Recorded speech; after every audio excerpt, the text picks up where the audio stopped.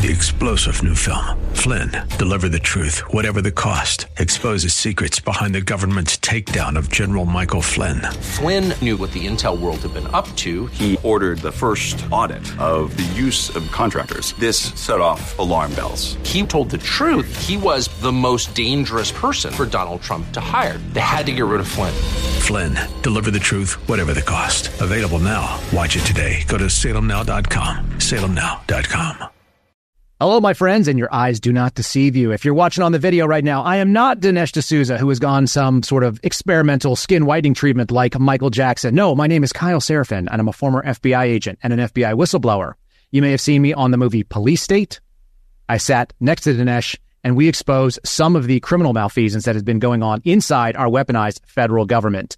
Now, this week, I'm going to be taking the reins. Dinesh and Debbie have taken the time off. They're getting prepped for a big 2024. Many of you guys have that instinct too. 2024 is going to be pretty lit. And in anticipation of that, they're taking a deep breath, stepping away, and they've given me the reins. So look forward to an excellent week where we're going to be talking to people who've experienced weaponized government and who are exposing weaponized government. You can look forward to today's show with Matt Taibbi. He's one of the founding journalists that went in and got after the Twitter files, which was one of the first seams kind of ripped open for us to see what's going on underneath the censorship apparatus and what does weaponized federal government really mean. You can follow my podcast on Rumble at rumble.com/Kyle Seraphin. And you can also find us on the audio platforms by just searching my name, Kyle Seraphin. You've probably seen me with Dinesh on some of the other shows. You may have seen me on Dan Bongino's podcast. This one we're going to do all week. So stick around for all 4 episodes and let's take a look at what the police state uses and who the police state targets. This is the Dinesh D'Souza Show.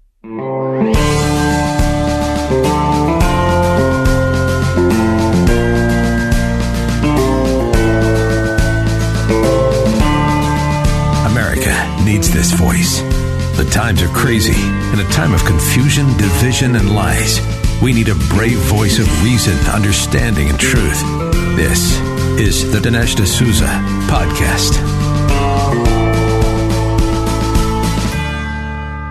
Folks, as promised, we're going to be bringing on Matt Taibbi, who is an independent journalist who helped expose the Twitter files. Now, the more I travel around the country, the more I realize that even though I live and eat and breathe all of the garbage that is weaponized government, it's not necessarily the thing that all of you wake up and think about.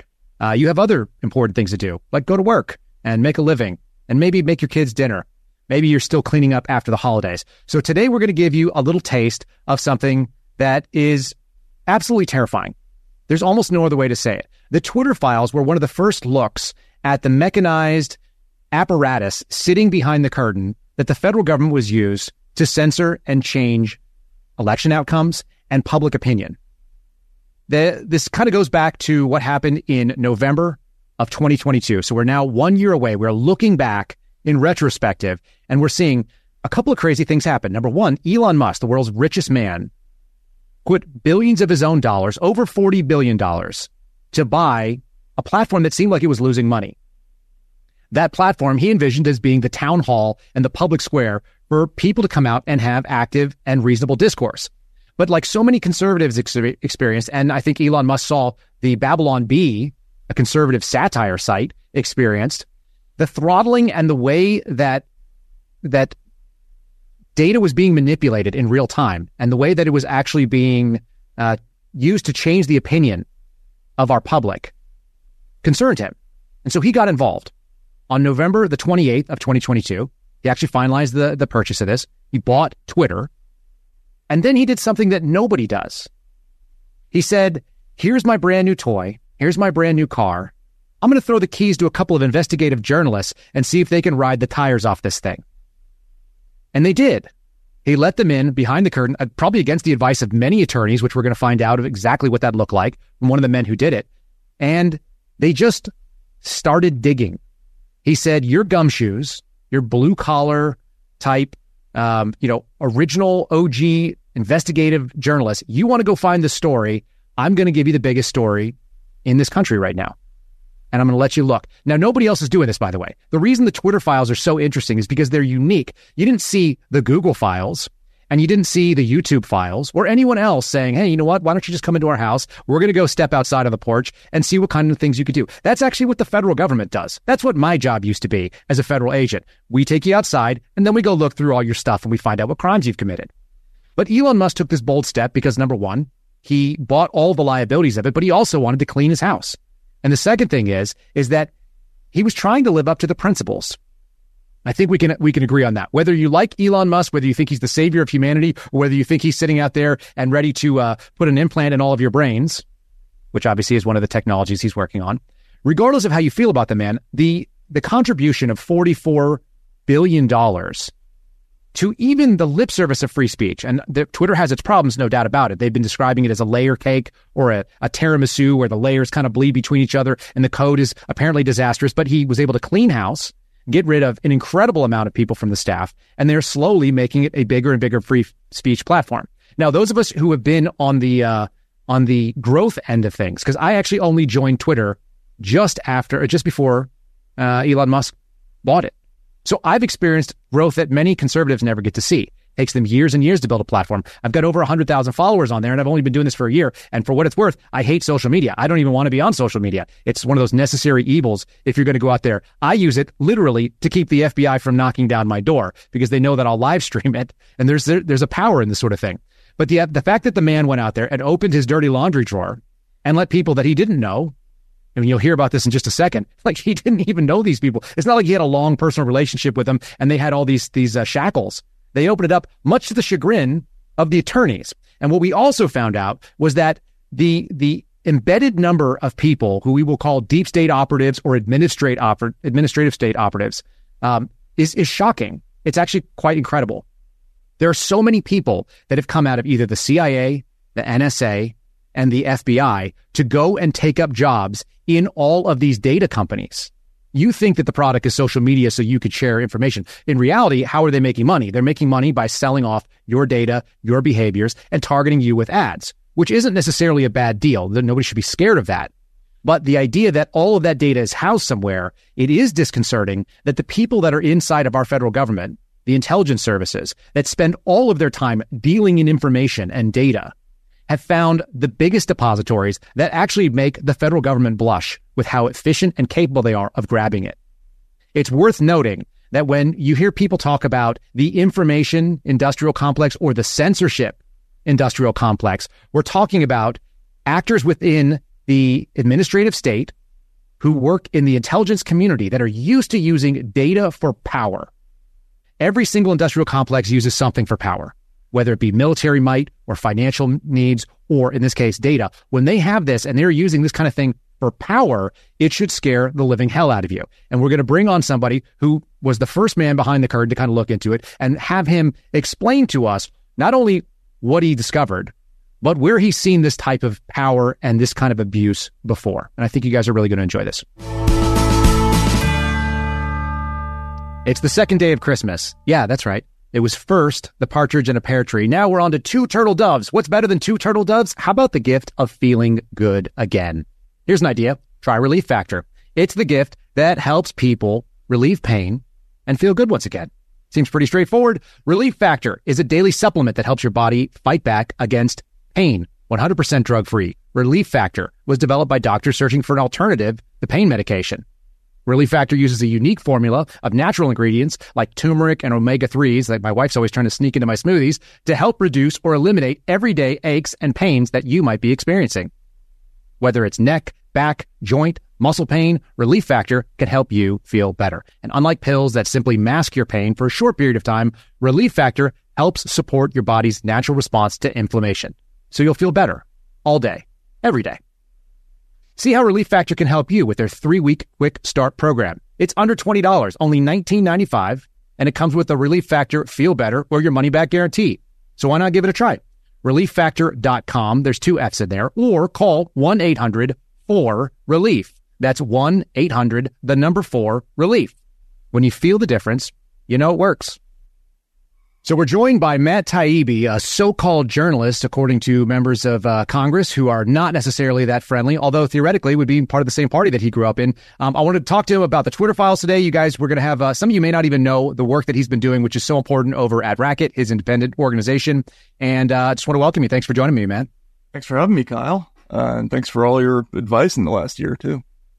Kind of on the sly, kind of keeping that on the DL. Try not to tell people about that, but we'll keep doing it. Let's talk about who you are as a person. You were called a so-called journalist, but you're an award-winning journalist, and you've been doing this for quite a long time. Can you kind of give people just kind of the bullet points of your career and why they might know your name? Sure. So my father, Mike Taibbi, was a journalist for 50 years. He worked primarily in Boston. Then he moved to New York, was a local TV reporter there. Then worked for NBC Dateline for many years. So I grew up in the journalism business. He started when he was 18. He had me when I was 2. So when he just 2 years later. So I grew up in newsrooms. Didn't want to go into journalism, but I had no other skills. So I ended up there anyway. Spent the first part of my career in the former Soviet Union.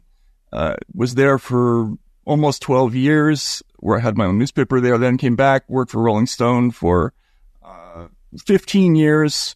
Spent a lot of that time covering finance after the 2008 crash. And now most recently, I think I've been spending most of my last 2 or 3 years on this digital censorship issue, which culminates in the Twitter files. Perfect. And so we saw that Elon Musk bought Twitter in late November of last year, and we are now 1 year out from him giving you some kind of groundbreaking access. Did you ever imagine when you said, yes, I'll come out to San Francisco and look at whatever he was going to show you, that you'd be sitting in front of Congress and testifying about it? No, the whole thing has been so completely surreal from the beginning to end. Someday it's going to make a really funny book, I think. But the beginning of that story is, I got invited to San Francisco, went from not knowing the man to meeting the richest person in the world, like within 2 days. And I'm in this completely surreal meeting where he's just saying, yeah, well, you can go in and look at whatever you want. And there's a lawyer there with this ashen look on their face and saying, you don't mean everything, like not the privilege stuff. And he's like, whatever. And that was it. Basically we ended up having almost no supervision for the better part of a month, looking through files. And that was when we got most of the stuff. And they didn't know what we were going to find, I don't think. And we had no idea either. And it was really bizarre. You talk about the risk that is, that Elon sort of just assumed by letting you guys free to look through his dirty laundry. Yeah. I mean, that was there's a reason why this doesn't happen. Why people who come into, to head major corporations don't just willy-nilly let investigative reporters rummage through their stuff, because God knows what they'll find. I mean, there's stuff about ongoing litigation in there. There's all kinds of things that if we had decided to pursue it and air out some of this dirty laundry, there was liability that might have been there. People might have filed all kinds of lawsuits. He sort of just trusted that we were going to look in a direction that wasn't that. And even so, I think they might have ended up in some trouble anyway because of the stuff we published. So it's a 1 in a billion thing. Every journalist I've talked to said this was the kind of thing that just doesn't happen. There's no analog in American history for this. The concept of journalistic ethics, I think, has kind of taken a backseat in the last couple of years. I grew up around newsrooms as well. My dad was a news guy and used to run newsrooms in San Francisco and things like that, and in Dallas as AM radio. So my question is always this. It kind of used to be a blue-collar profession to do investigative journalism. Can you talk about sort of the shift that we've seen in America and maybe why he thought you guys were the right guys to do it? Sure, you're absolutely right. When my father got into journalism in the late 60s, journalism was more of a trade than a profession. You went into journalism, it was much more likely that you were the son or daughter, more typically the son, frankly, but you were more likely to come from a family of plumbers, or airline pilots, somebody from the military. There were lots of children of cops who went into journalism, and it was very much kind of a working class or middle class profession that was instinctively mistrustful of authority and rich people and politicians. I mean, I just remember every newsroom I was ever in, there were always like posters of politicians that were just instantly defaced as soon as they were put up on the wall. And most newsrooms were like comedy clubs. You know, there was just lots of wisecracking going on. It was a very, sort of a renegade kind of outlaw vibe to it. And then I think after All the President's Men is when people like me started appearing in the business. So upper middle class kids who had grown up and thought it was a sexy job. And by the time I got into it in the mid 90s, it was almost entirely Ivy League people who were at the top of the profession. And that was totally new. And that's why there's been this dramatic change, I think, because it's the perspective that's different. The people who are in journalism now, they're the same people socially as the people they're supposed to be covering. And that was never true before, but it is true now. You're a pretty secular guy. Is that accurate? You're not a religious person? Yeah, not anymore. I grew up Catholic, but no. Fair enough. When I look at the way that it's done right now, it's almost like the people coming out of journalism school, which they will call J school, which even has its own kind of thing, right? It's almost like a seminary where people are stepping into a priesthood. And my father talks about this, having seen that transition, saying, now they're kind of like anointed. And it's like, oh, ominous dominus, go out there and practice journalism. And what you say can be the arbiter of truth. Do you think there's any kind of weight to that? Yeah, absolutely. I think there's very much this sort of belief in a credentialing process. Mm-hmm. The people who are in the business now, most old school journalists would tell you, you don't need to go to J school. This job isn't about that. You can learn the whole thing in 3 days. It's just about asking questions. And, you have to have some kind of communication skills. You have to know how to write.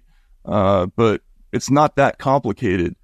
J school is really about the whole credentialing process. Do you have a degree from Columbia University? If you do have the degree from Columbia University, do you have professors who are going to recommend you get the right internship at the right organization? My father always told me, don't bother with journalism school. So I didn't. I worked demolition, waited tables, saved some money, and went to Russia and just started doing the job and selling articles, which I think is a much easier way to do it. But now it's very much like a priesthood, and it's unfortunate because we can get into this too, but I saw the way that behavior manifested itself very specifically on the campaign trail, which is the first big assignment I had in the States when I came back. So, they believe they have the right to decide for people all kinds of things that are really important. That seems to be kind of that enforcing an orthodoxy, and we're seeing it in the intelligence community too. So, that's my background. That's what I got to see, is that people who have studied together tend to think the same way. They tend to kind of move along that route. And so we've seen journalists do the same thing, where not only are they arbiters, but they all kind of have lockstep. How does that compare when you look at what's going on today with the sort of maybe non-state media, but they seem to be very state supporting, and what you saw when you were in Russia? How does that, do you see sort of that commonality? Yeah, and this is really interesting because, I'm old enough, believe it or not, to have studied in the Soviet Union. So I was there at the very tail end. I was a student of the Russian language because I loved Russian books. So I wanted to learn Russian. When I got there, I noticed this really bizarre phenomenon, which was that Russia, as a society, it was a state that had laws, but nobody paid attention to the laws because they were totally meaningless. They gave you all kinds of rights in the Constitution, but you couldn't exercise them. So the whole concept of how people lived is they abided by unwritten rules, and in every conceivable interaction, you were constantly doing these calculations. Can I say this thing to this person? Am I allowed to let this person know that I have dollars, which is illegal? Is this a person who is allowed to wear black market clothes in public, like a party member? Or is it a person who's going to get arrested for doing that? I mean, it was like this two-tiered kind of society. And in the Soviet era, journalists were in that upper tier. They were allowed to be rule breakers and jerks who had special accommodations, like they had a club that had very nice food that other people couldn't get, but they had to lie constantly. Like the job was totally meaningless. You were writing these idiotic articles all the time, but they were a club. What's so interesting is that as soon as the Soviet Union collapsed, Russia produced unbelievable investigative journalism for about 10 years before Putin locked it down. But it was all kept behind closed doors in the Soviet period. And there are a lot of parallels, I think, to the current situation where, the Washington Post and the New York Times, their reporters may as well be partners of state agencies, the FBI, the CIA. They act like they're basically on the same team, which is totally opposite to what the mission is. One would think that. Yeah, I want to get deeper into that right after the break. We're going to talk about that. We're talking to Matt Taibbi, who is an independent journalist, and he runs Racket, which is an outstanding Substack you guys should check out. I've been privy to a subscription for the last year, and there's outstanding stuff on there. So we'll get back to that right after the break here. Folks, if you watch this podcast, if you watch the Dinesh D'Souza show, you know that Debbie and Dinesh had a New Year's resolution to lose weight, and thankfully, PhD Weight Loss came to the rescue. Debbie has already lost 24 pounds. Dinesh lost 27. Now they're just both on the maintenance program. I saw them in Houston when we shot Police State. They both look fantastic, and they're both slowly shrinking out of their clothes, which is probably very expensive on the wardrobe end. The program is based on science and nutrition. There's no injections, there's no pills, no hours in the gym, especially if you're really busy. That's helpful. No severe calorie restrictions, just good, sound, scientifically proven nutrition. It's so simple. They make it easy by providing 80% of your food at no cost, and then they tell you what and when to eat. And guess what? You could do without being hungry. The founder, Dr. Ashley Lucas, has her PhD in chronic disease and sports nutrition, and she's a registered dietitian. She helps people lose weight and, most importantly, maintain that weight loss for life. That's really the critical part, if you can maintain it. If you're ready to take the step of losing weight, like the D'Souzas have, call PhD Weight Loss and Nutrition at 864-644-1900. Or you can find them online. It's all one word, myphdweightloss.com. myphdweightloss.com. Again, the phone number is 864-644-1900. Give them a call. So we're talking to Matt Taibbi, who was one of the original journalists to break open the story of the Twitter files. And I want to get into that right now because we're talking about the analogs between the Soviet Union. We're talking about what we're seeing in America. It's not nearly as formalized a relationship. Maybe you can kind of talk about what you guys started seeing as you peel back the curtain there. Yeah, so when we went into the Twitter files, we were thinking maybe we might find like a couple of letters about something like the Hunter Biden laptop story from some organization like the FBI. We actually didn't find anything about that story, which was direct. But then we started to see emails that said things like flagged by FBI, flagged by DHS, flagged by HHS, flagged by Treasury. And they were all about, this was all during the period running up to the election. And we started to find, hundreds of these emails. Sometimes they would be attached to Excel spreadsheets that had thousands or hundreds or thousands of account names on them. And they would come with a sort of form letter, piece of text on them that would say, we think that these accounts may violate your terms of service. You may at your own discretion choose to take action. And we subsequently found out that there was a regular system of meetings between all the biggest tech companies and the FBI, DHS, the Office of Director of National Intelligence, and a formalized system of funneling these flag notices that came from internally in the states that went through DHS, federal went through the FBI. They had a whole bureaucracy of content flagging that we discovered. It took us about 3 or 4 weeks to figure it out, but it was all there. It was mind-blowing. What was that sort of emotional feeling? Because you go in expecting maybe we'll find something, and you didn't find something. It's like someone digging into a little piece of dirt and then opening up a hole, and underneath it is is a cavern. You had an entire sort of apparatus that was available, and it was all available to you. What was that sensation, that emotion like? It's amazing. As a journalist, if you work 30 years or 35 years, you might once or twice in your career get a real rush of like, wow, I'm really onto something. In this case, there was no question. I mean, the only thing I can compare it to is a scene in a movie, which was, From All the President's Men, when Bob Woodward was at the arraignment for the Watergate burglars, and he hears the last of the burglars when asked his employment history, say Central Intelligence Agency, and he realizes like his brain does all the math in a second, and he realizes, oh my God, like this is a huge story. That's what happened to us in like the third or fourth day of this. We started to realize that these were not anomalous communications. We started to find letters where Twitter employees were sort of joking about how the FBI and DHS were their partners. And yeah, at that point, we didn't know what to do because we didn't know how to characterize what we were looking at. There was no analog to this kind of story, but certainly it was an adrenaline rush, and in some ways, we're all still on it, I think. It makes a lot of sense. The other question I have, because very few people have actually done the thing you did, which was practice journalism behind the Iron Curtain, experience what it looks like to really be in an authoritarian type state.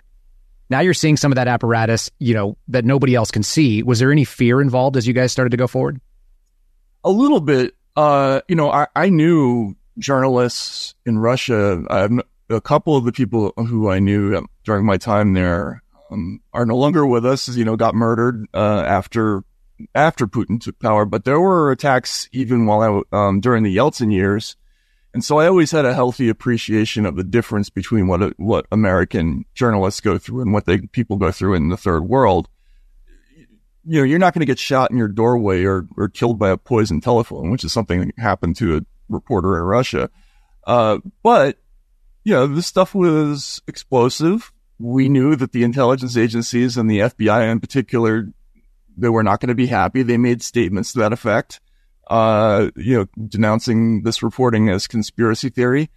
And the one thing that we were sure of is that whatever this project was going to be temporary. Like it was going to be shut down one way or the other. We just didn't know from what angle that would happen. But I was a little concerned for sure for the first time, I would say. And what sort of backlash did you guys get? Did anyone have any other? You specifically, but I think others kind of experienced a little bit of a taste of what it looks like when the government is displeased with you, yeah?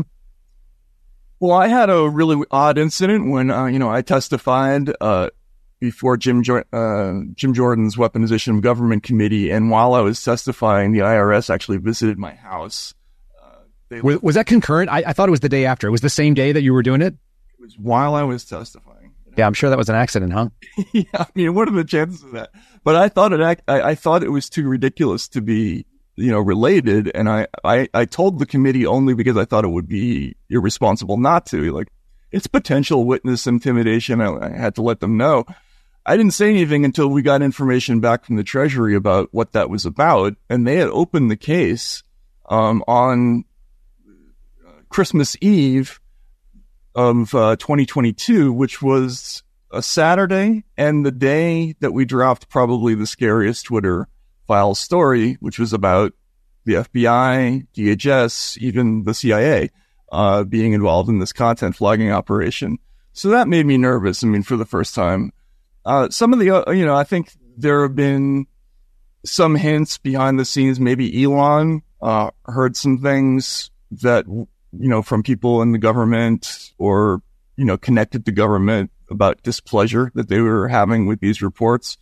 So, yeah, we all were a little bit nervous. Also, by the way, we discovered that the former general counsel of the FBI vetted the first Twitter files without our knowledge. So, he was still working at Twitter at the time, Jim Baker. So that was odd. But, again, none of us had any experience with this kind of situation. So we don't know really what went on behind the scenes. Absolutely. Lest anyone think otherwise, feds don't generally work on Saturdays. They don't open cases on Christmas Eve. This is a decidedly unfederal thing to do. So a little bit of concern at least would be, I think, totally relevant in this case. We're going to take a quick break. We're going to come back, and I want to kind of wrap up the story so you guys understand exactly what that apparatus looked like and how it came into play. So we'll do that in just 1 second. Folks, when I was on the set of Police State with Debbie and Dinesh, I noticed that they are on a great health journey, and they're struggling always to eat fruits and vegetables and fiber when you're as busy as they are. It's very difficult to do it. Lucky for them, they discovered the Balance of Nature, and what better way to get all of your fruits and veggies plus fiber than Balance of Nature. Balance of Nature fruits, and vegetables. They're made from fresh, whole produce. Their produce is powdered after an advanced vacuum cold process, which stabilizes the maximum nutrient content. And then Balance of Nature fiber and spice add a proprietary blends of both fiber and 12 spices for overall digestive health. So, like Debbie and Dinesh, you can start your journey to better health right now. You can call 1-800-2468-751. Again, that's 1-800-2468-751. Or go to balanceofnature.com. Get 35% off your first preferred order by using the discount code America. That's a good one to remember. America. How easy. Again, that's balanceofnature.com or call 1-800-2468-751 and get 35% off. 35% off. That sounds like a deal. You're losing money if you don't buy it. From your first preferred order using discount code America. Go ahead. Check it out. All right, we're back with Matt Taibbi. We're going to be talking a little bit. I want to sew this story up for people to understand it. I think the job of a journalist oftentimes is taking all the files that you go through. You got accused of curating a narrative. That's actually the job. Is what does all this stuff mean? Like having a bunch of data is useless. So maybe you can tell people the story. What did the Twitter files unveil, and what did that mechanism look like? I think the top line headline is that the federal government, is involved in a massive way in moderating content. I think that's the gentlest way of putting it. I would say there's a huge federal censorship operation, and it involves not only the FBI and the Department of Homeland Security, but a huge sort of galaxy of other organizations. There's the State Department has something called the Global Engagement Center. There's a number of organizations within the Pentagon that do this kind of work, and then they contract out to hundreds of other NGOs. There was a Twitter executive's joke that these were non-governmental organizations that weren't quite non-governmental. There are hundreds of these operations out there that are getting government money, lots of it. And so I think that's the big revelation, is that the government is involved in suppressing content at a huge level. Do you think it's more dangerous for the government to be out in the open saying, this is state-sponsored media and we're only going to tell you what we want you to hear, and then you know it? Or is it more dangerous the way that we have it right now, where you talk about non-governmental agencies that are government-funded? They tend to be pretty government-y then. Is that a more dangerous sort of setup, you think? Oh, I think it's infinitely more dangerous, the situation that we have now. When I lived in the Soviet Union, nobody read newspapers and believed them. I mean, they used them to do stuff like, fill their jackets for extra lining when it got really cold, to line the bottoms of bird cages and things like that. But nobody read the papers believing the stuff that was in there. The problem with the current situation is that we have this enormously manipulated version of reality that a lot of people don't know has been altered in this enormous way. And it involves not only removing things, but dialing them down. So there are people who think certain ideas are totally unpopular, where the reverse might be true. Other things might be actually very unpopular, but everybody sees those tweets anyway, or those posts, because they're amplified. So it's a distortion of reality at a fundamental level. I think the Soviets would have dropped to their knees in gratitude to have tools like this, and not be able for the public to not be able to detect it as a key element of the whole thing. If I'm gathering this correctly, it sounds like people have an impression that the algorithms are basically fundamentally fair, and they're just going to serve up information as it is organically interesting to them and to the public. So if it's a high viewed tweet, that must mean that a lot of people are interested in it. But being able to curate that on the back end, that's the magic, is kind of what you're saying, is that they're boosting the people and the signals they want, and they're turning down the signals that might otherwise, to give people a false view of reality. Yeah, they use algorithms that are, oddly enough, similar, from what I was told, to the algorithms that they use to decide which people to drone overseas. So you have point scoring systems. Overseas, if it's a military-age male walking outside, has 4 telephone numbers with the wrong people in his contact list, and is carrying something that looks like it might be a weapon, that might put you over the edge if you count up all those points. Well, what happens online is, person follows the wrong account, once retweeted RT, retweeted a Trump account about this or that, was deemed to have once said something that some organization said was incorrect.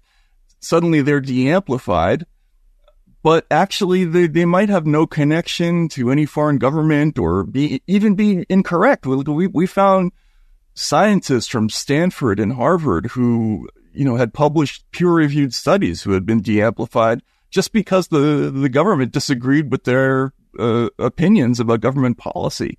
That's exactly as you describe, and it's very dangerous, I think. So we're on Dinesh D'Souza's podcast, and this is his, he recently came out with a movie called Police State, which I was a part of.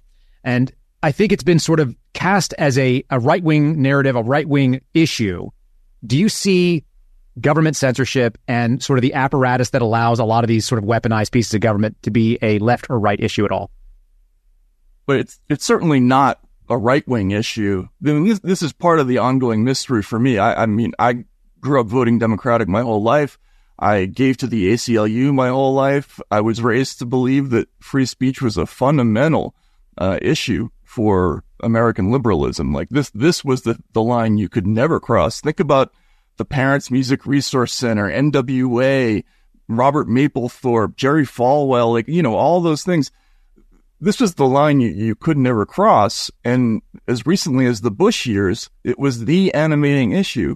Civil liberties was for people on the left, that and being opposed to war. So suddenly, after Trump got elected, this issue codes as a right-wing issue in media. And the Washington Post actually called me conservative journalist Matt Taibbi before silently editing it a few hours later, because it's the propaganda mechanism that they're using to dismiss this issue. It's not a right-wing issue. It's an American issue. The First Amendment is first for a reason. It's the core principle of our society, and they're violating it on a huge scale, and they're trying to get away with it by, calling it a fringe right-wing issue. If you could measure your surprise finding what you found in the Twitter files versus the way that it was received by the political left and people that have sort of bought that narrative, which one is more surprising as far as categorization? Wow, it's pretty close. The shock of finding the stuff was pretty intense, but the ongoing inability of people to register what it is that the story is about, or their refusal to even consider some of the evidence, that actually has been a little bit more surprising. I mean, we've seen a lot of this in the Trump years, with stories like Russiagate, where even very experienced reporters just had a really hard time grappling with the fact that there was nothing there. But this is a worse thing. And, there's nobody left in the Democratic Party who cares about this issue anymore. So, that has been a shock and a disappointment for sure. It seems like you and some of your partners doing the Twitter files are kind of in this politically homeless space where you're sort of ideologically on the liberal side of things. You lean center leftish at the very minimum, and that you feel, free speech is worth fighting for. And then you're being shunned by the parties and sort of the political groups that would otherwise be your natural allies, one would think. It's weird for me. Like, I grew up and I can't believe that we're dealing with this. Where does this country go from this weird tribal situation? Do you see any kind of analogs in history that we can look at and say this is how it's going to work out? No, I mean, in the American context, I can't think of anything. I mean, it's a little bit like the Red Scare years, I would say, where, they're really using a technique where it's just in-group, out-group. So, there was a famous sort of Nazi jurist named Carl Schmitt, who was actually influential with some of the war on terror neoconservative types. And his whole idea was this friend-enemy distinction, that it was more important to categorize people in terms of whether they were hostile to the state or not in an emergency, as opposed to left, right, or anything else.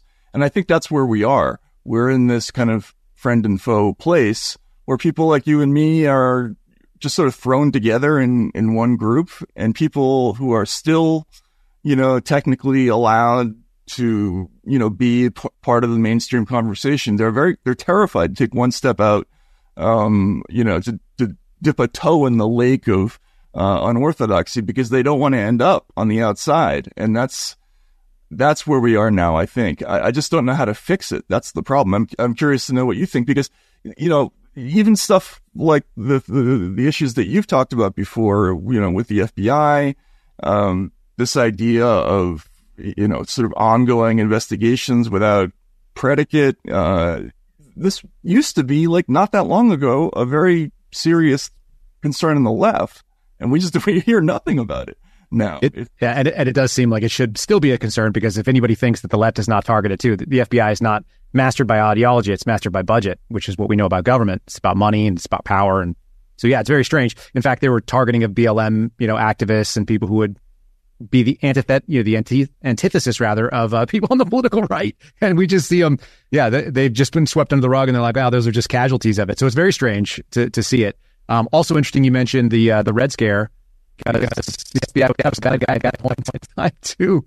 It doesn't matter whether you go back to Palmer raids or any time. It always turns out that government weaponized against the citizenship, particularly in the speech realm, is super weird. So, well, it's not exactly heartening that neither of us have a good answer of it, but it does seem like self-censorship is the enemy. That was what you saw in the Soviet Union, from what I'm hearing. And so maybe just the continuing speaking, where can people, because we could do this for probably 10 or 12 hours, you and me, and if we need some beers, and we could keep going. But where can people find more of the work? We talked about the Substack. Maybe you plug it for them and let people know where to follow you and sign up. Sure. I'm at www.racket.news. The other Twitter Files reporters, there's Barry Weiss at thefreepress.com. And Michael Schellenberger is at a site called Public on Substack. We were the three who were there. Lee Fong was another one. He has his own site on Substack as well. And we're all kind of doing the same stuff. So, come check out, any of those sites at any time. And, Kyle, thanks for having me on. I really appreciate it. No, I enjoyed it. People, put your toe in the water and, maybe get yourself on a watch list. It's always fun. That's what I've started calling people that watch whatever I'm doing. Matt, you're the best. Thanks for joining us. And I look forward to hearing more what you got coming up in 2024. Absolutely. See you soon, Kyle. Thanks, bud. Folks, as you know, Mike Lindell, who is no friend of the FBI, it turns out, just like me, has a passion to help everyone to get the best sleep of your life. He didn't just simply start by creating the best pillow. He actually created the Giza Dream Sheets, a bed sheet that look and feel great, means that an even better night's sleep, which is critical, especially if you're on a busy schedule like me. I'm lucky to get any sleep. I've got a new baby, folks. I'll just tell you what it is. Mike found the world's best cotton. It's called Giza. It's an ultra soft and breathable, but extremely durable cotton. His Giza Dream Sheets come with a 60-day money-back guarantee and a 10-year warranty. I know people that have actually tried out the Send It Back, and they've actually got it. Mike is a great guy for this sort of thing. The Giza Dream Sheets come in a variety of colors and sizes. Mike's incredible deals will be the sale of the year. For a limited time, you'll receive 50% off the Giza Dream Sheets, and you'll receive a set for as low as $29.98. They're almost giving them away. Go to mypillow.com and use promo code Dinesh, that's DINESH, or call 1-800-876-0227, and you'll get huge discounts on all the MyPillow bedding products. Again, mypillow.com, promo code Dinesh. All right, folks, I hope you enjoyed that as much as I did. I could sit and talk to Matt Taibbi for hours. And like I said, I probably would need a beer or coffee, one of the two, or maybe both, and we could just keep doing that. I want to give you guys a little sense of what's going on in the world and maybe where the light and dark. We're in a battle right now. A lot of times we could see it as a spiritual battle. And that spiritual battle has ups and downs, like many. There are a couple of them that have come out in the last couple of days. And as we unplugged from the news cycle and spent time with our families and were able to take a deep breath and hopefully understand the meaning for this Christmas season, I want to share with you a couple of threats that have been out there that we've been aware of, and maybe some points of light as well. So the light and the dark, which is really what the season is about. In fact, the reason that we chose this particular time of year to celebrate Christmas is the winter solstice. It actually fits on a pagan holiday where they talk about the light starting to win over the dark. And so that's a good place to kind of end today on the second day of Christmas. For those of you who keep track of it, there are 12 of them on purpose. It goes all the way up to the gift of the Magi showing up. So let's talk about a few things. Number one, there was a significant terrorist warning that was going out across Europe that Catholic churches and traditional houses of Christian worship were going to be targeted by Islamic fundamentalists and extremists who were going to destroy or interrupt services. And the good news is that didn't happen. So that's part one. there's a threat that continues to do. And the way that terrorists actually move the needle is by getting people to act in a certain way based on either threats or actions. And the threats didn't stop people from going to mass and from going to celebrate the Christmas season the way they're supposed to. And it also didn't stop people from gathering and having their holidays the way you'd expect. So that's a good point of light where we look at it. And there's several of these that are going on. Now, there's a couple of bad things as well, because what we saw was tremendous amounts of unrest in the city of New York. This was happening in some other big urban areas where we see continuous pro-Hamas, pro-Palestine type organizations. People are going out there, they're getting arrested, they're fighting with police officers, they are trying to tilt the meaning of it. This is the other thing we see the progressive left do over and over again, is co-opt symbols.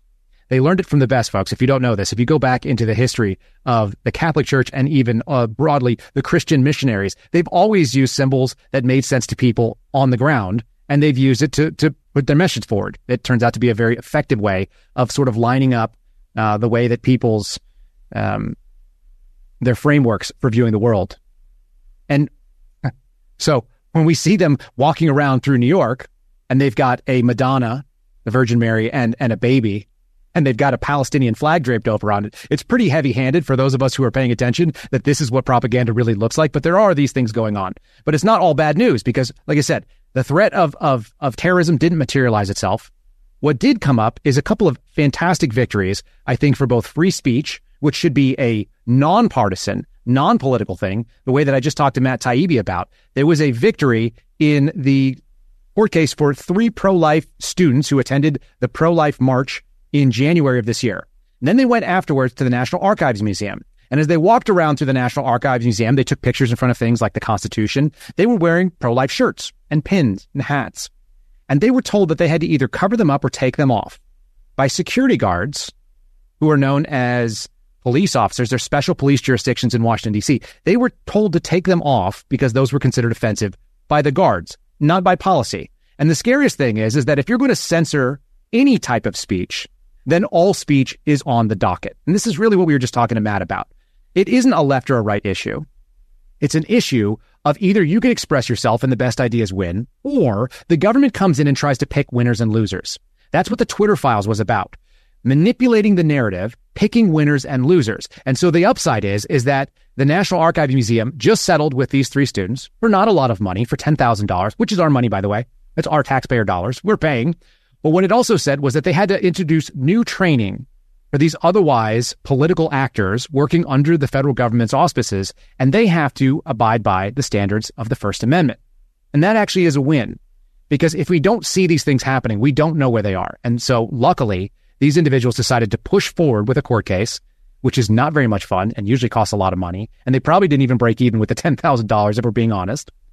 And yet, it's a win for free speech, because whether you have a pro-abortion or a pro-life shirt on, if you walk through things that we all pay for on the National Mall, whether it be the Smithsonian or the National Archives or anywhere else, even through the halls of Congress, there's no government agency that should be coming in and trying to push you on that. There's also another victory that happened in a court case against Pornhub. Now, Pornhub is been under fire. Members of Project Veritas have stepped forward, and they have actually formed a new group outside of James O'Keefe's purview, and they are doing investigative journalism showing that a lot of it involves child pornography, which means that these companies are profiting from one of the most evil things that can happen.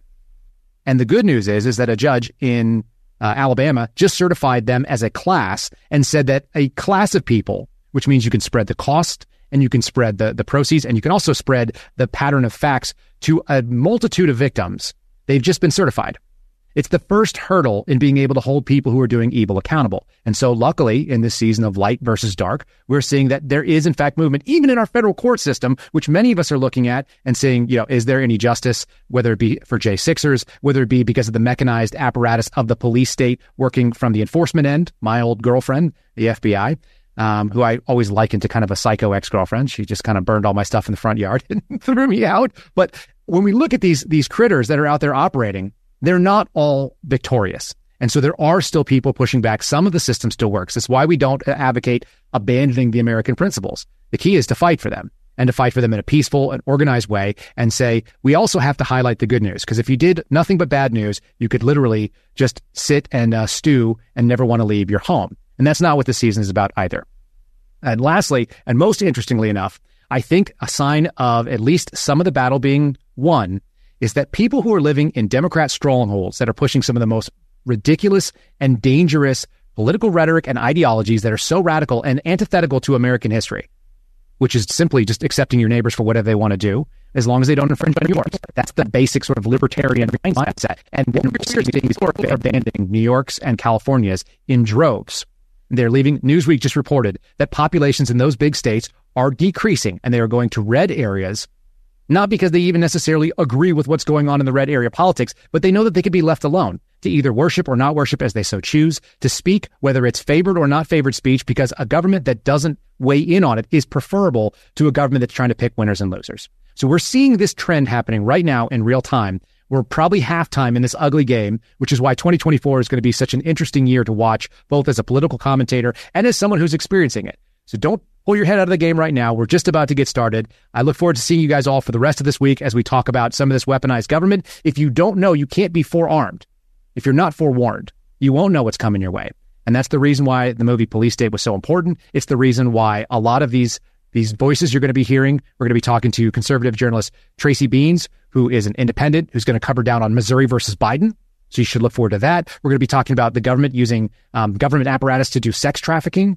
And we're going to bring in a couple whistleblowers to talk about that. We're going to talk about a journalist who was literally targeted, a violation of the First Amendment, I would think, but is now being targeted by the DOJ for his coverage of January 6th, simply interested in the truth. And he has a very nuanced take that if you think one side or the other was 100% right or wrong, I think you guys are going to want to stick around for that too. So enjoy us for the rest of this week. Again, you can follow me at Kyle Seraphin on all social medias. It's very straightforward on True Social, on Instagram, and on Twitter, X, which I have a hard time calling X.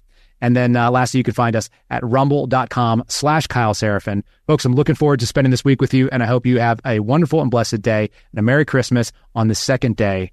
This is the Dinesh D'Souza Show. Subscribe to the Dinesh D'Souza podcast on Apple, Google, and Spotify, or watch on Rumble, YouTube, and SalemNow.com.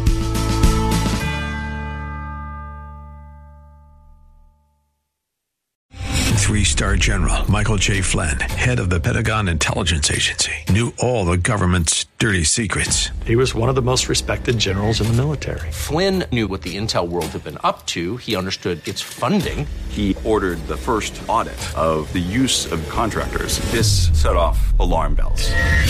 The explosive new documentary, Flynn, Deliver the Truth, Whatever the Cost, uncovers the facts behind this scandal. Flynn told the truth. He was the most dangerous person for Donald Trump to hire. I find out the worst enemy that I'm going to face in my life is right here in America. They took my assessment and they wanted me to change it. And I was like, I'm not changing it. They had to get rid of Flynn.